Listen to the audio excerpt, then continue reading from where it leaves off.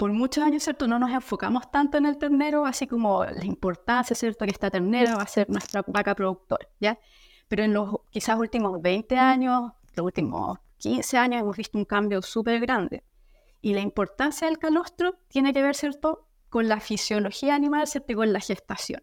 ¿Qué pasa en el bovino? El tipo de placenta que ellos tienen no van a permitir, ¿cierto?, que pasen los anticuerpos de la madre al feto. Entonces vamos a tener un ternero que van a ser básicamente sin anticuerpos o agamaglobulinémicos, que sería como la palabra oficial. Bienvenidos a DairyCast, una línea directa con los principales referentes de la industria láctea.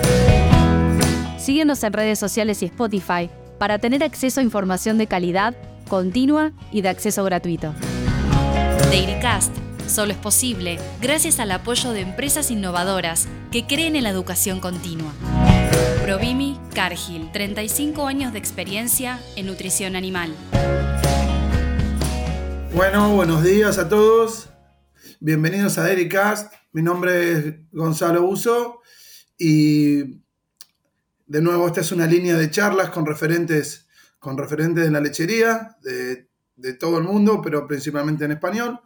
Y hoy nos estamos reuniendo con Ana Velásquez, una profesional de Chile, que bueno, nos va a contar un poquitito la historia que hace, su formación y después el tópico del día de hoy, que va a ser control y manejo de calostro. Hola Gonzalo, buenos días. Primero que nada agradecerles la invitación a DairyCast. Un honor para mí estar con ustedes. Como bien decía, ¿cierto? Yo soy chilena, soy Ana Velásquez, soy médico veterinario de profesión. Llevo básicamente toda mi carrera profesional trabajando con lecherías, ya sea con productores, trabajadores, ¿cierto?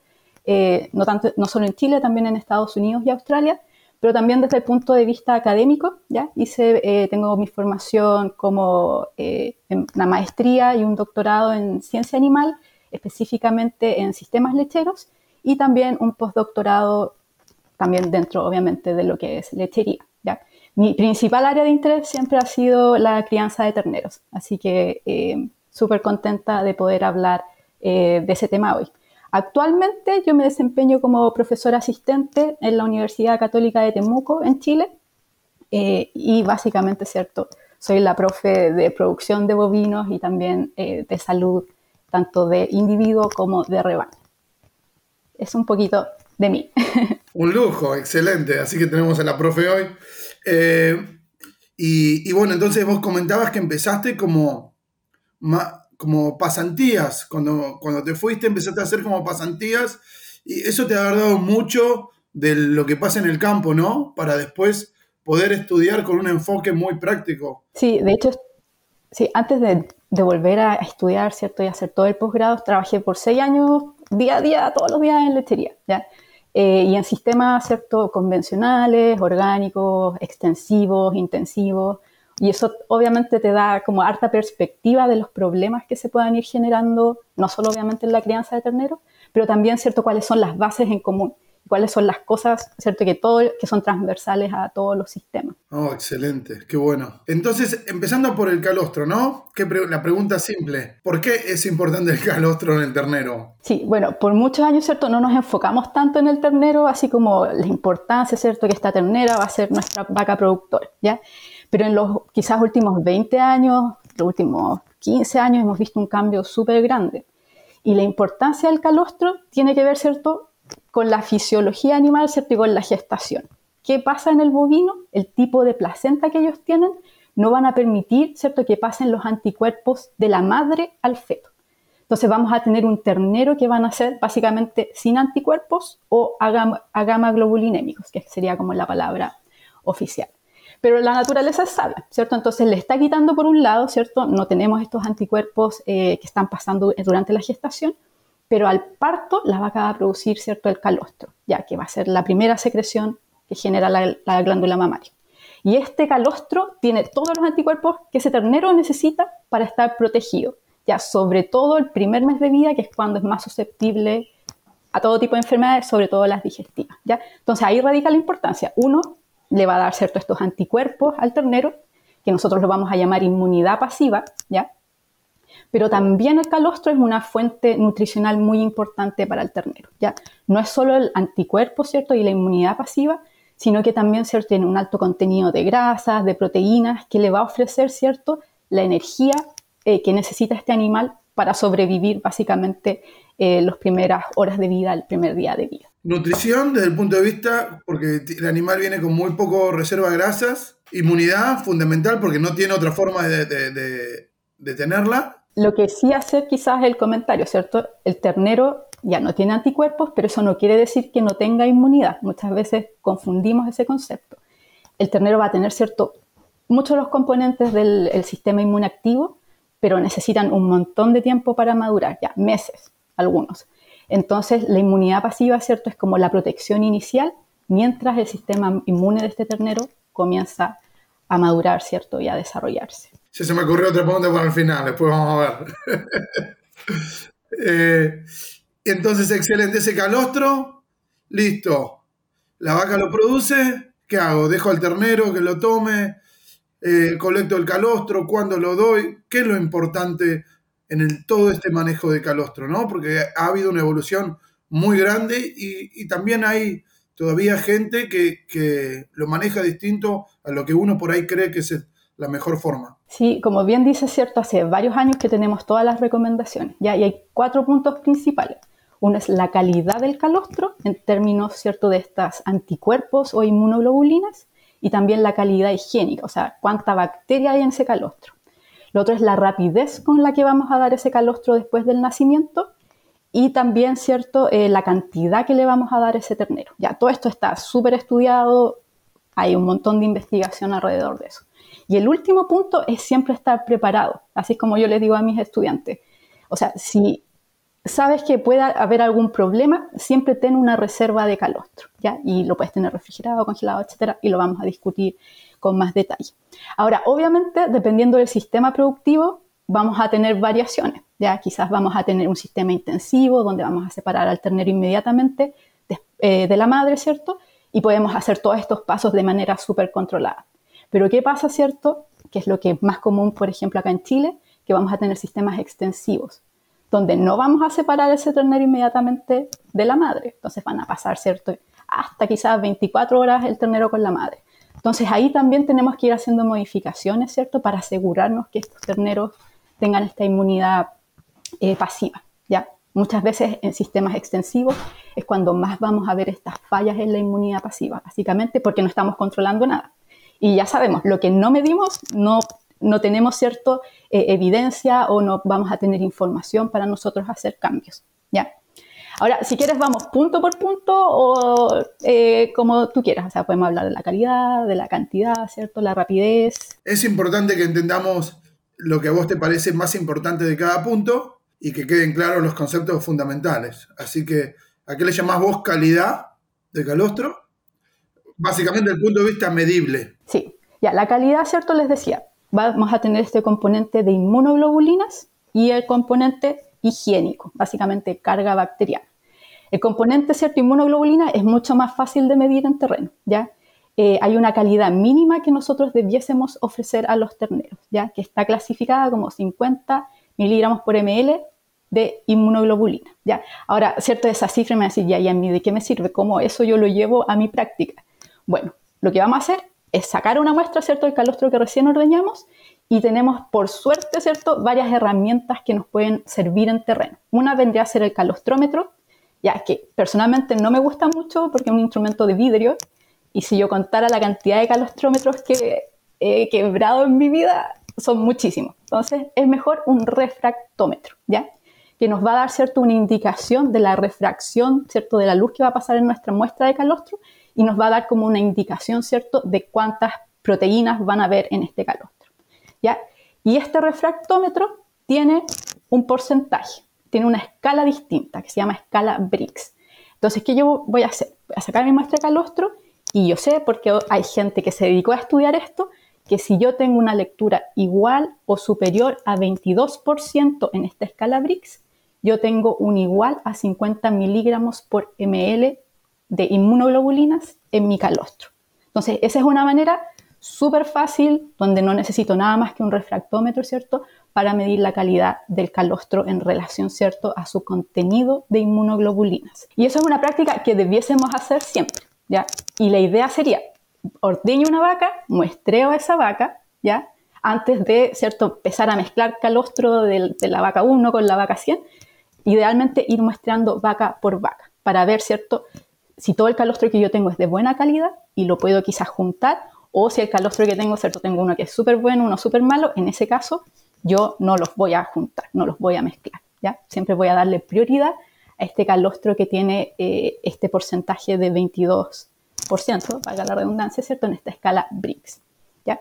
Eso sería como en relación a las inmunoglobulinas, ¿ya?, que es súper fácil de medir en terreno, solo necesitamos una gota del calostro. En relación al contenido de bacterias, ya esto es más difícil, porque obviamente necesitamos mandar esta muestra al laboratorio, ¿ya? Y hay un costo asociado, ¿cierto? Y quizás cuántas muestras vamos a mandar, cada cuánto tiempo. Obviamente ahí van a salir muchas interrogantes. Pero nuevamente, o sea, si nosotros no tenemos información de lo que estamos dando a este ternerito, no vamos a poder, ¿cierto?, detectar problemas después, ¿cierto?, en el caso que los haya. Ahora, ¿por qué es importante el contenido de bacterias? Y lo vamos a hablar quizás en un punto más adelante. Es porque si el calostro puede ser de buena calidad, pero se nos contaminó, estábamos ordeñando y algo pasó, ¿cierto?, se nos contaminó quizás con materia fecal y nosotros alimentamos esas bacterias al ternero, el ternero se nos va a enfermar rápidamente, ¿ya? Y hay límites. O sea, lo mismo, ¿cierto?, que nosotros no vamos a consumir una leche que tenga un recuento alto, ¿cierto?, de ciertos patógenos, es lo mismo para el ternero. O sea, hay niveles, por ejemplo, del recuento total de bacterias, no debieran sobrepasar las 100.000 unidades formadoras de colonia por ml, o los coliformes no debiesen sobrepasar las 10.000 unidades formadoras de colonia por ml. Ya. Ahora, eso no lo podemos medir nosotros. Tenemos que tomar una muestra de la mejor manera posible y mandarla, ¿cierto?, a un laboratorio para que obviamente nos digan la calidad. Ahora, ¿qué pasa? ¿Cierto? Yo voy a mandar mi muestra y el resultado no me va a volver hasta quién sabe cuándo. Entonces también ahí, ¿cierto?, nosotros tenemos que preocuparnos mucho de cómo estamos ordeñando ese calostro, ¿cierto? Desinfectar los pezones, mantener nuestro equipo de ordeña limpio para poder obtener el calostro de la manera más limpia posible, ¿ya? Por lo general el calostro solo se va a contaminar durante el ordeño, ¿ya? Quizás otra cosita en relación, ¿cierto?, a la cantidad de inmunoglobulinas también, o a la calidad higiénica. Por ejemplo, si yo ordeño mi calostro y lo dejo a temperatura ambiente, porque justo veo que la vaca, ¿cierto?, mi vaca favorita está pariendo y tiene una distosia y me voy corriendo, ¿cierto?, y dejo este calostro en un balde a temperatura ambiente en pleno verano. ¿Qué va a pasar? Las bacterias van a seguir creciendo, ¿ya? Entonces es importante, ¿cierto?, que cuando ordeñemos nuestro calostro, hagamos el manejo de este calostro de manera inmediata y no lo dejemos, ¿cierto?, a temperatura ambiente por media hora, una hora, toda la tarde y después vamos y se lo alimentamos al ternero, ¿ya? Eso nos va a generar problemas porque simplemente por el hecho, ¿cierto?, que como bien sabemos la leche es un caldo de cultivo, ¿cierto? Solo por dejarlo a temperatura ambiente vamos a tener este crecimiento bacteriano constante, ¿sí? Entonces esas son como las dos cosas así como más importantes. Uno, medir, ¿cierto?, cuántas inmunoglobulinas tenemos y si tenemos la posibilidad, ojalá tener algún programa, ¿cierto?, para medir también la calidad higiénica de este calostro. Excelente, dos puntos importantísimos que me pareció que para remarcar que dijiste.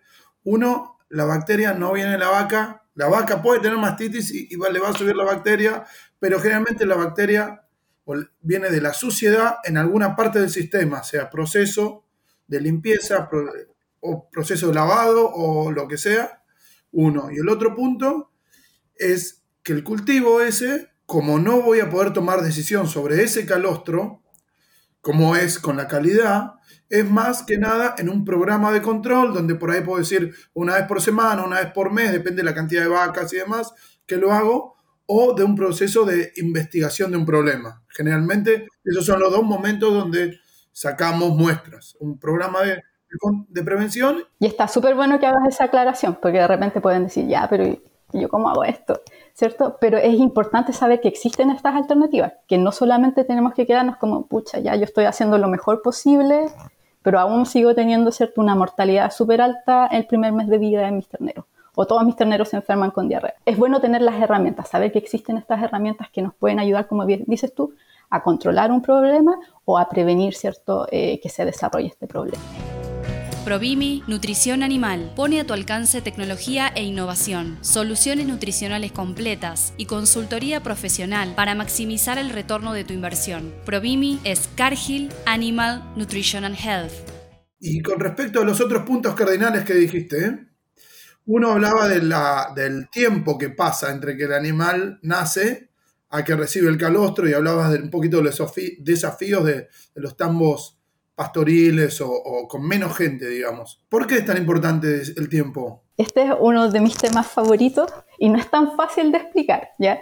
Pero quizás haciendo tantas clases, ¿cierto?, y repitiéndole esto a los estudiantes, quizás he llegado a un punto donde me es más fácil. ¿Qué es lo que pasa? El ternero recién nacido, hay dos cosas. Hay cambios que se van a producir en el ternero recién nacido y en la vaca que acaba de parir, ¿ya? En el ternero recién nacido vamos a tener, ¿cierto?, su sistema digestivo que va a ser especial, por decirlo de alguna manera, ¿ya? Vamos a tener que a nivel del intestino delgado, el enterocito, o sea, la célula de este intestino delgado, digamos así, es inmadura, ¿ya? Y permite que haya una absorción que es no selectiva, o sea, lo que llega al intestino delgado se va a absorber, ¿ya? Y estas van a ser también macromoléculas, perdón. Entonces vamos a tener esta absorción que es transitoria, no selectiva, y que puede absorber macromoléculas, ¿ya? A nivel del abomaso también se van a dar algunos cambios. Entonces, ¿cierto? Yo decía, ya bueno, el ternero no va a tener este anticuerpo, ¿cierto?, pasando en la gestación. Pero después del nacimiento su sistema va a estar así como súper adaptado para poder absorber esos anticuerpos que vienen del calostro. Entonces, a nivel de abomaso vamos a tener ciertas características, ¿ya? Que estas proteínas, ¿cierto?, estos anticuerpos no se van a digerir, ¿ya? O sea, está el ambiente para que ese calostro llegue al abomaso, ¿cierto?, que es el estómago funcional del ternero recién nacido, y pase así, tal cual llegó al abomaso, al intestino delgado, ¿ya? Y estas son macromoléculas, o sea, son moléculas súper grandes. Va a llegar al intestino delgado, y como este intestino delgado, ¿cierto?, o estos enterocitos son inmaduros, van a poder absorber estos nutrientes. Ahora, obviamente esta condición no va a perdurar así por la vida del ternero, no. Va a haber un tiempo límite y son solamente las primeras 24 horas donde el ternero va a tener estas condiciones.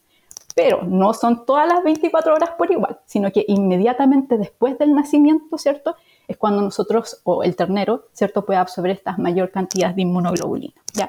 Y cada hora que pasa después del nacimiento, este enterocito va a ir madurando, entonces va a ir perdiendo esta función. Y a las 24 horas ya no hay más absorción esta absorción no selectiva en el intestino.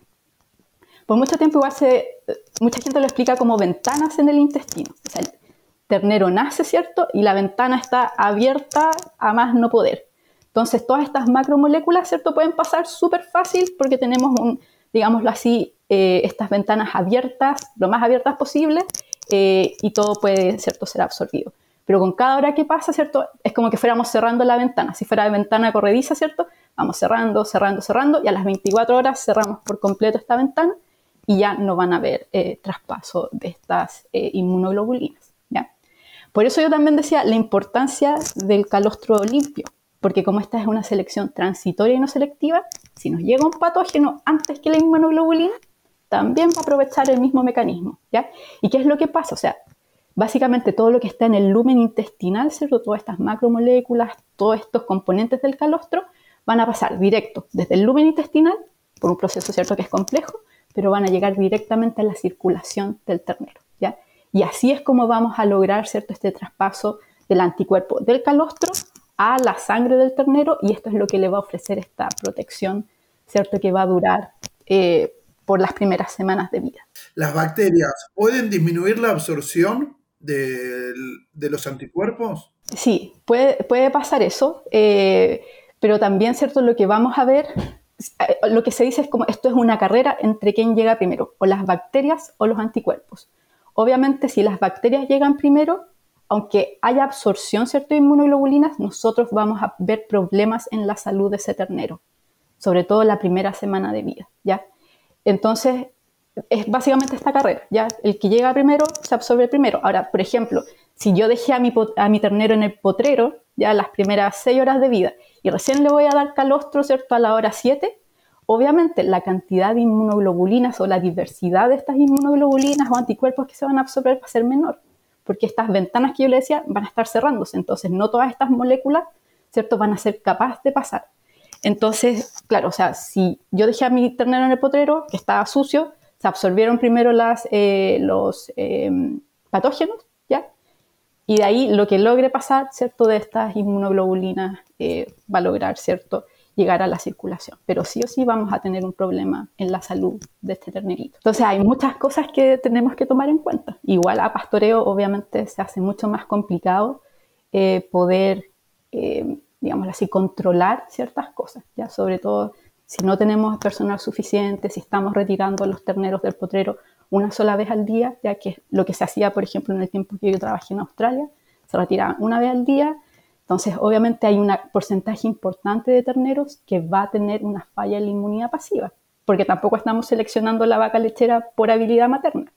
Entonces, quizás la vaca parió y a mí que me importa este ternero, ¿cierto? O no lo vamos a amamantar, etcétera, ¿ya? Entonces, ahí hay varios componentes también que pueden jugar a pastoreo. Y lo otro que yo les decía en relación, ¿cierto?, como a la rapidez que alimentamos, también tiene que ver a la rapidez con la que vamos a ordeñar esta vaca, ¿ya? Entonces, es como la vaca parió, ¿cierto?, momento cero después del parto, empieza a producir el calostro y va a producir este calostro con la mayor diversidad y cantidad de inmunoglobulina, o sea, va a estar a su máximo. Pero como, de nuevo, la naturaleza es sabia, entonces el mismo proceso que pasa en el ternero va a pasar en la vaca. La vaca, ¿cierto?, con cada hora que pasa va a ir produciendo una menor cantidad de inmunoglobulinas, ¿ya? Entonces la misma vaca que puede tener un calostro, ¿cierto?, maravilloso después del parto, a las 6 horas, a las 12 horas, a las 24 horas, va a tener menos inmunoglobulinas, ¿cierto?, en ese calostro. Entonces, por eso es importante ordeñar a las vacas, ¿cierto?, lo antes posible después del parto, ¿cierto?, para tener, ¿cierto?, toda esta cantidad y diversidad de inmunoglobulinas que después, obviamente, nosotros vamos a alimentar al ternero. Excelente, sí, en Argentina y en muchos lados se usa mucho en el preparto tener una maquinita, en la maternidad, tener una maquinita de ordeñe para ordeñar la vaca cuanto antes, que siempre es un arma de doble filo, porque generalmente esas máquinas no están chequeadas, no viene alguien a chequear esa máquina, muchas veces es un punto de contaminación, pero como idea es excelente por lo que decís vos, que una vez que pare la vaca es como que se empieza a diluir ese calostro que vino produciendo la vaca. Y había un estudio donde hablaba que si la vaca había producido más de 9 litros en el primer ordeñe, la chance de que el calostro sea de muy buena calidad no era tan buena, ¿no? Sí, bueno, ahí va a depender también de muchos factores, por ejemplo, la edad de la vaca, en el momento, ¿cierto?, que la ordeñamos, o sea, la calidad del calostro no es solo el momento en que ordeñamos a esta vaca, sino que también todos los manejos que vamos a hacer en el preparto. Por ejemplo, ¿vacunamos a esas vacas o no las vacunamos? ¿Cuándo las vacunamos? O sea, ¿las vacunamos muy antes del parto o las vacunamos, ¿cierto?, con el tiempo suficiente para que el sistema inmune de esa vaca, ¿cierto?, pueda producir los anticuerpos y llevarlos al calostro? Entonces, ahí va a variar mucho, o sea, también de la raza de la vaca pueden haber diferencias en términos como de la concentración de inmunoglobulinas, pero como tú bien dices, o sea, hay una gran cantidad de factores que pueden influir. Ahora, por eso lo importante es siempre medir. O sea, si yo ordeñé a mi vaca, ojalá le voy a medir la cantidad, ¿cierto?, de inmunoglobulinas que esta pudiera tener con el refractómetro. Pero lo mismo, o sea, a nivel de pastoreo, si, por ejemplo, yo no soy capaz de movilizar, ¿cierto?, mi vaca recién parida, quizás voy a tener, ¿cierto?, un potrero que está no tan cerca de donde transita la gente y va a estar mi maternidad. Bueno, quizás mover a los animales 2 veces al día. Cosa de que no dejemos pasar mucho tiempo entre que ese animal parió y lo podemos ordeñar y que también, o sea, podamos dar una alimentación o podamos dar al menos una primera alimentación de calostro a ese ternero, ojalá lo más rápido posible. Excelente. Bueno, hasta ahora vinimos, conectamos el calostro lo más rápido posible. Si Dios quiere es por lo menos arriba de 22 de Brix. En Argentina ya mucha gente empieza, no, tiene que ser arriba de 25, o si es 27, entonces ya empieza, pero los estudios hablan arriba de 22 como mínimo, para llegar a esos niveles, después lo vas a medir vos, vas a contar cómo se mide. Entonces, bajas células, bajas bacterias, bajo UFC, rapidez de ordeñe y de administración, y después faltaba uno que era un poquito... Sí, pero dentro de la rapidez, ¿en qué momento yo debiese alimentar a mi ternero? ¿Cuántas horas? ¿Cierto? Y ahora tenemos estudios que nos dicen, oye, lo mejor es alimentarlo. Obviamente, inmediatamente después del nacimiento sería lo ideal, por lo que yo les comentaba, ¿cierto? Este enterocito inmaduro, pero hasta las 6 horas todavía se considera un buen manejo. Ojalá fuera antes, pero si, por ejemplo, ya tenemos nuestras lecherías a pastoreo, ¿cierto? Quizás es más difícil ir a recolectar los terneros. Tenemos esta chance de 6 horas, donde si nosotros alimentamos la cantidad adecuada de calostro, este ternero va a resultar con una inmunidad pasiva exitosa. Ya si nos pasamos de las 6 horas y recién estamos dando nuestra primera alimentación, ¿cierto? Después de este rango de tiempo, ya vamos a tener problemas, ¿ya? Entonces, como punto así culmine en relación a este tema, ojalá alimentar a nuestros terneros con la primera alimentación de calostro en las primeras 6 horas de vida. Y una toma con o 2 tomas, o una toma con el 3-4 litros, lo que elijamos, depende de la raza, depende básicamente de la raza, pero en sistemas grandes generalmente se trata de dar una sola vez. Exactamente. Y ese es el último punto, o sea, ¿cuánto calostro vamos a alimentar? O sea, el tercer punto, no el último. ¿Cuánto calostro vamos a alimentar a este ternero? ¿Ya? ¿Y qué nos dice la investigación? Idealmente alimentemos del 10 al 12% del peso vivo de ese animal, ¿ya? O sea, si yo tengo un ternero Holstein que va a pesar alrededor de 40 kilos, yo le voy a dar 4 litros de calostro, que va a ser más o menos el 10% de su peso vivo. Obviamente, si tengo una Jersey, una ternera que quizás pesa 30 kilos o menos, obviamente yo voy a ir adecuando, ¿ya? La idea es dar esa cantidad en relación al peso vivo del ternero y que sea un calostro de buena calidad, ¿cierto? Y con eso yo me voy a asegurar, ¿cierto?, esta inmunidad pasiva. Obviamente dentro de las primeras 6 horas de vida, dar esta primera alimentación. Ahora, el cómo nosotros demos el calostro no es tan relevante. O sea, podemos usar mamaderas, ¿ya? Pero si vamos a dar 4 litros, quizás en la primera alimentación ese ternero no se va a querer tomar los 4 litros. Pero igual recordar, tenemos 6 horas para dar esta primera alimentación. Entonces, ¿qué hacen muchas lecherías? Sobre todo intensivas, donde separan al ternero de la madre inmediatamente después del parto. O sea, ya lo separan, le ofrecen, ¿ya? Le van a ofrecer, ¿cierto?, en esta botella, ¿cierto?, con mamadera, etcétera, y le van a ofrecer lo que el ternero tome, que por lo general, ¿cierto?, un ternero que no viene de una distosia, que no está letárgico, puede que se tome los 4 litros. Pero le vamos a ofrecer todo lo que quiera tomar, quizás 2 litros, etcétera, y después, ¿cierto?, quizás 2 horas después, podemos volver a ofrecer. Ahora, cuando estamos muy ocupados y no tenemos simplemente la capacidad del personal para hacer estas estrategias, podemos usar la sonda esofágica, ¿ya? Y podemos dar este 10% del peso vivo, ¿ya? Que no va a significar, ¿cierto?, un problema para el ternero. Lo ideal, ¿cierto?, lo principal es alimentar esa cantidad para asegurarnos de que haya esta transferencia en la inmunidad pasiva, ¿ya? Entonces podemos usar o las botellas o la sonda esofágica. Muchos lugares que tienen quizás hasta 80 partos al día, ¿cierto? Obviamente es mucho más simple utilizar la sonda esofágica, ¿ya?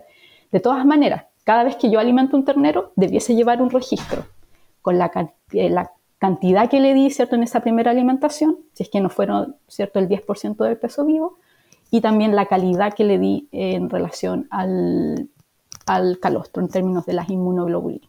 Entonces, también, o sea, si después llegamos a tener algún problema, nosotros podemos ver, ya este ternero, le di su primera alimentación después de las 6 horas, quizás por esto estamos teniendo X problemas. Pero eso es importante, o sea, la investigación dice 10 a 12% del peso vivo en la primera alimentación, que ojalá sea dentro de las primeras 6 horas y que sea de un calostro, ¿cierto?, con un 22% en la escala de Brix, como mínimo. Ya, todo lo que sea de 22 para arriba, obviamente va a ser una ganancia. Excelente, excelente, muy, muy claro.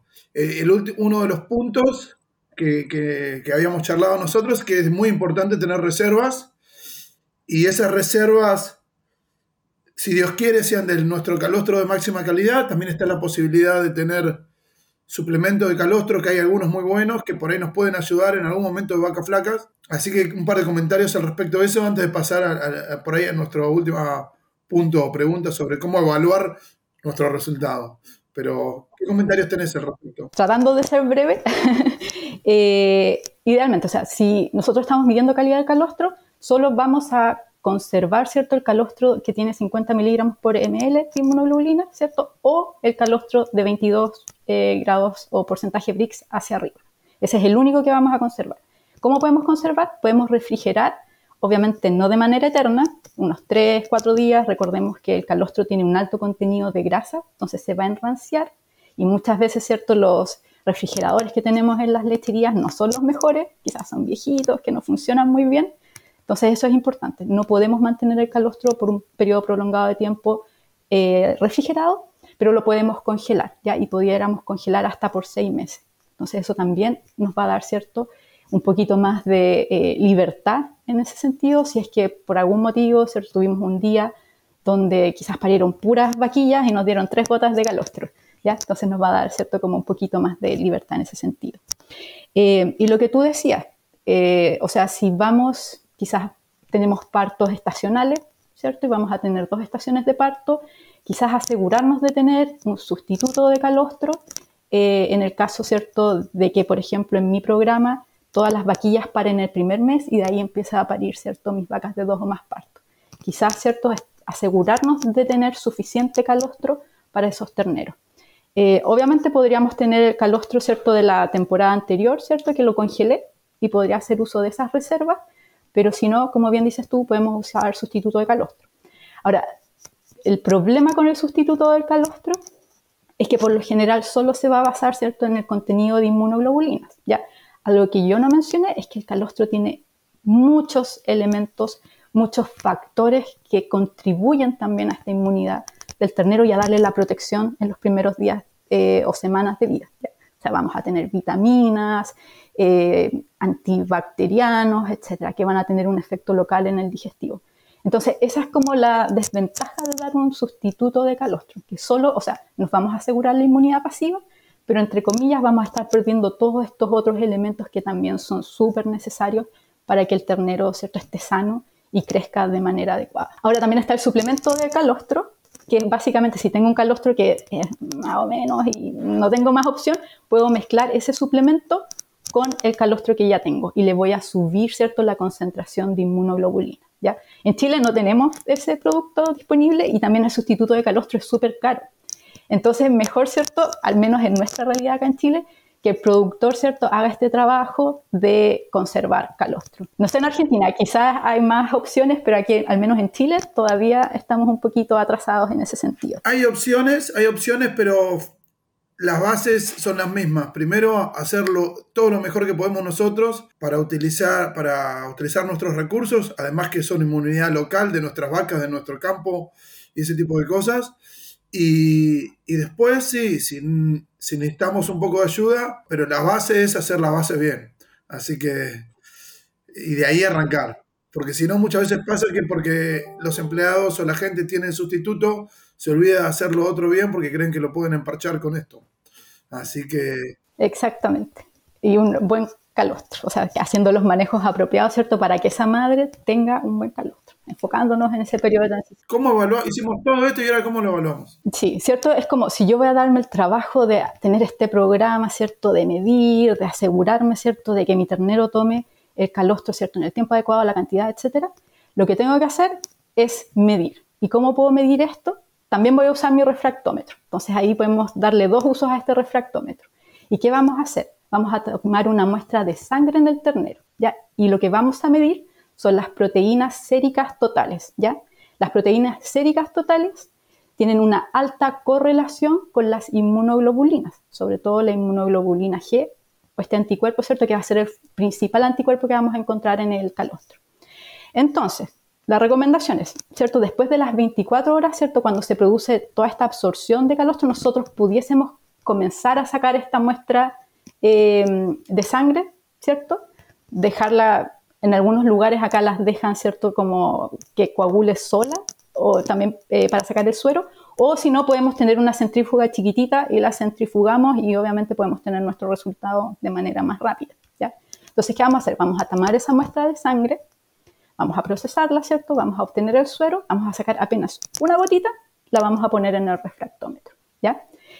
¿Qué es lo que queremos? De nuevo, tenemos la escala de Briggs, ¿ya? Hace como el 2019 cambiaron las exigencias en relación a inmunidad pasiva en el ternero, ¿ya? En Estados Unidos se hicieron hartos estudios y se acordó, ¿cierto?, que una inmunidad muy buena, excelente, es cuando tenemos, ¿cierto?, este porcentaje en Briggs de 9.4. De 9.4 para arriba es que lo hicimos, pero súper bien, ¿ya? La otra categoría es bueno, y nosotros siempre deberíamos enfocarnos como de bueno para arriba. Entonces, cuando yo hago este muestreo, ¿cierto?, de mis animales, yo debiese estar sobre los 8.9% en esta escala de Briggs. Y yo sé que estos animales, ¿cierto?, van a estar en una buena condición, digamos, inmunológica para estar protegidos, ¿cierto?, las primeras semanas de vida. Ahora, ¿qué pasa si mi ternero le falló la inmunidad pasiva? ¿Ya? Lo que yo voy a ver es que va a estar bajo el 8.1% en esta escala de Briggs. ¿Ya? Entonces, a ese ternero quizás yo debiese ponerle un poquito más de ojo, ¿ya? Porque va a ser un ternero más susceptible a las enfermedades. Ahora, es bueno hacer esto, tomar la muestra, pero también hay algunas consideraciones, ¿ya? No es que voy a tomarle muestra a todos los terneros en cualquier momento, ¿cierto? Hay un tiempo. La recomendación, ¿cierto?, es ojalá dentro de los primeros 10 días, ¿ya? Ahora, ¿qué va a pasar los primeros 10 días? El ternero se puede enfermar, tristemente, le puede dar diarrea, puede estar un poco deshidratado, esa muestra ya no va a ser buena, ¿ya? Idealmente, ojalá al día 3 nosotros pudiéramos estar tomando esta muestra, quizás del día 3 al 5, ¿cierto?, los primeros 5 días, ¿ya? Donde todavía vamos a tener una correlación alta entre los anticuerpos circulantes en el ternero y estas proteínas totales, ¿ya? Va a ser sobre el 98% es la correlación en los primeros días.